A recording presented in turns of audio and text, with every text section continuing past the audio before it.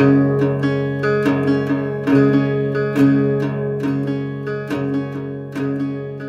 was somebody called Mae Brussel in Los Angeles. She was a strange woman.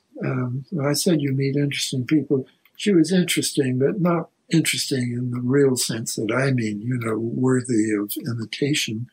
But she intuitively, or however, got some things right. And she was the first to talk about a Dallas-Watergate connection.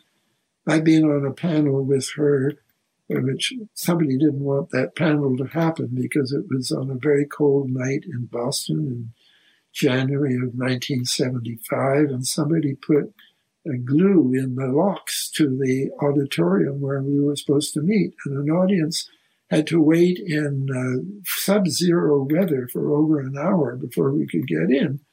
And then we got in and we all did our spiels, and I think Grodin was there and talked about the Zapruder film, and Mae Brussel was there, and she said, here are the 10 people who really caused the assassination. And she named 10 names, which probably most people in the room had never heard before, but I had heard them, and I just thought she was off the wall. She wasn't right.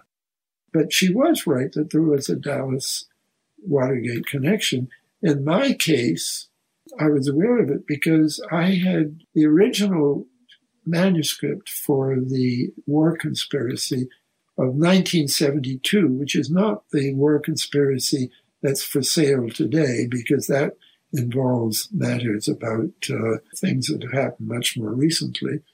But in the chapters about the Kennedy assassination, which the press said, take that out, make it a different book. So I made it a different book called The Dallas Conspiracy, which was never published, but has been quite often quoted in books that were published.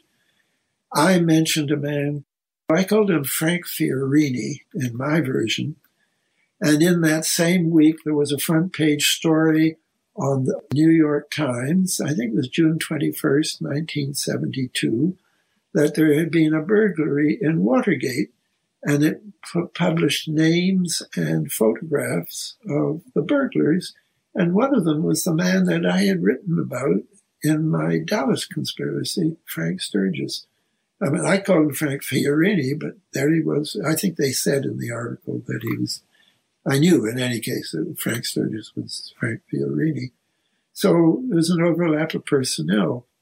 And then later when I got more interested in the Doomsday Network, and I read that James McCord, who was obviously the lead burglar and the lead plotter in many ways, was also part of a unit which was charged with rounding up people in the case of implementation of continuity of government. So he was part of the Doomsday Network. So you have somebody part of the Doomsday Network in Watergate, just like Jack Crichton was a very peripheral part of the Doomsday Network in 1963. So I got going, and I have a whole unpublished essay, and I'm not in a hurry to see it. Maybe someday, Aaron, you can help me publish it. But meanwhile, I need to fine-tune it a bit more. So anyway, I think that's enough to give you an indication of how I became interested. And of course, the more time has gone on, the more the Doomsday Network connection.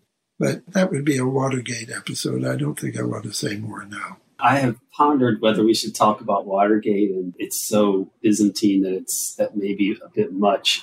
But I would like to, I don't disbelieve you about Mae Brussel coming up with that first, but I do notice that November 73, that was when your Ramparts article came out. Yes. From Dallas to Watergate, the longest cover-up.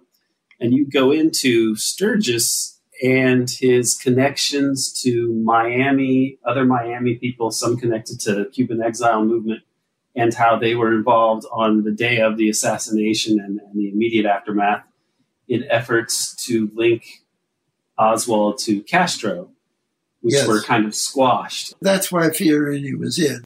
First of all, saying that Oswald had been in Miami, and he wasn't alone in saying that. Many people said it. You know, you get subplots of people trying to establish one thing that is relevant to the bigger plot. And that was Fiorini. By the way, Fiorini, Sturgis, was also somebody who was charged by the plumbers to beat up Daniel Ellsberg. And I think that Dan actually maybe spoke to somebody, one of them, if it was not Sturgis, one of the others, who said, our instructions were to beat you up so that you could not communicate, but we understood that we were to kill you.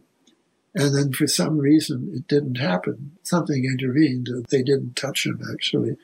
But Sturgis could have been, if he'd murdered Ellsberg, he would have become a much more significant figure than, in fact, he was.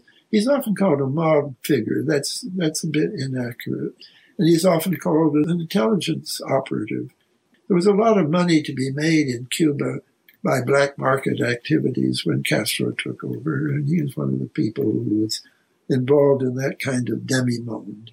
He was in a demi-monde, but he wasn't organized crime and he wasn't organized intelligence. But he's an interesting figure. McCord is another one because he was very involved with the American Legion, a man at the American Legion called Pennington, who ran that huge private intelligence archive on left-wingers. And if companies wanted to hire somebody, they would run this by him to find out if they'd be sure he had never done union organization or anything like that. It was part of the corrupt underworld to our supposedly democratic society. And McCord was a part of that world, besides being CIA or ex-CIA.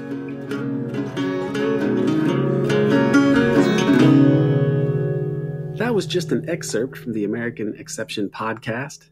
To hear the whole episode, as well as archived and new episodes, please subscribe to the American Exception podcast at Patreon. There's a link in the show notes, or you can just go to patreon.com/American Exception. Subscribe, and you can join us as we illuminate the dark side of the U.S. empire.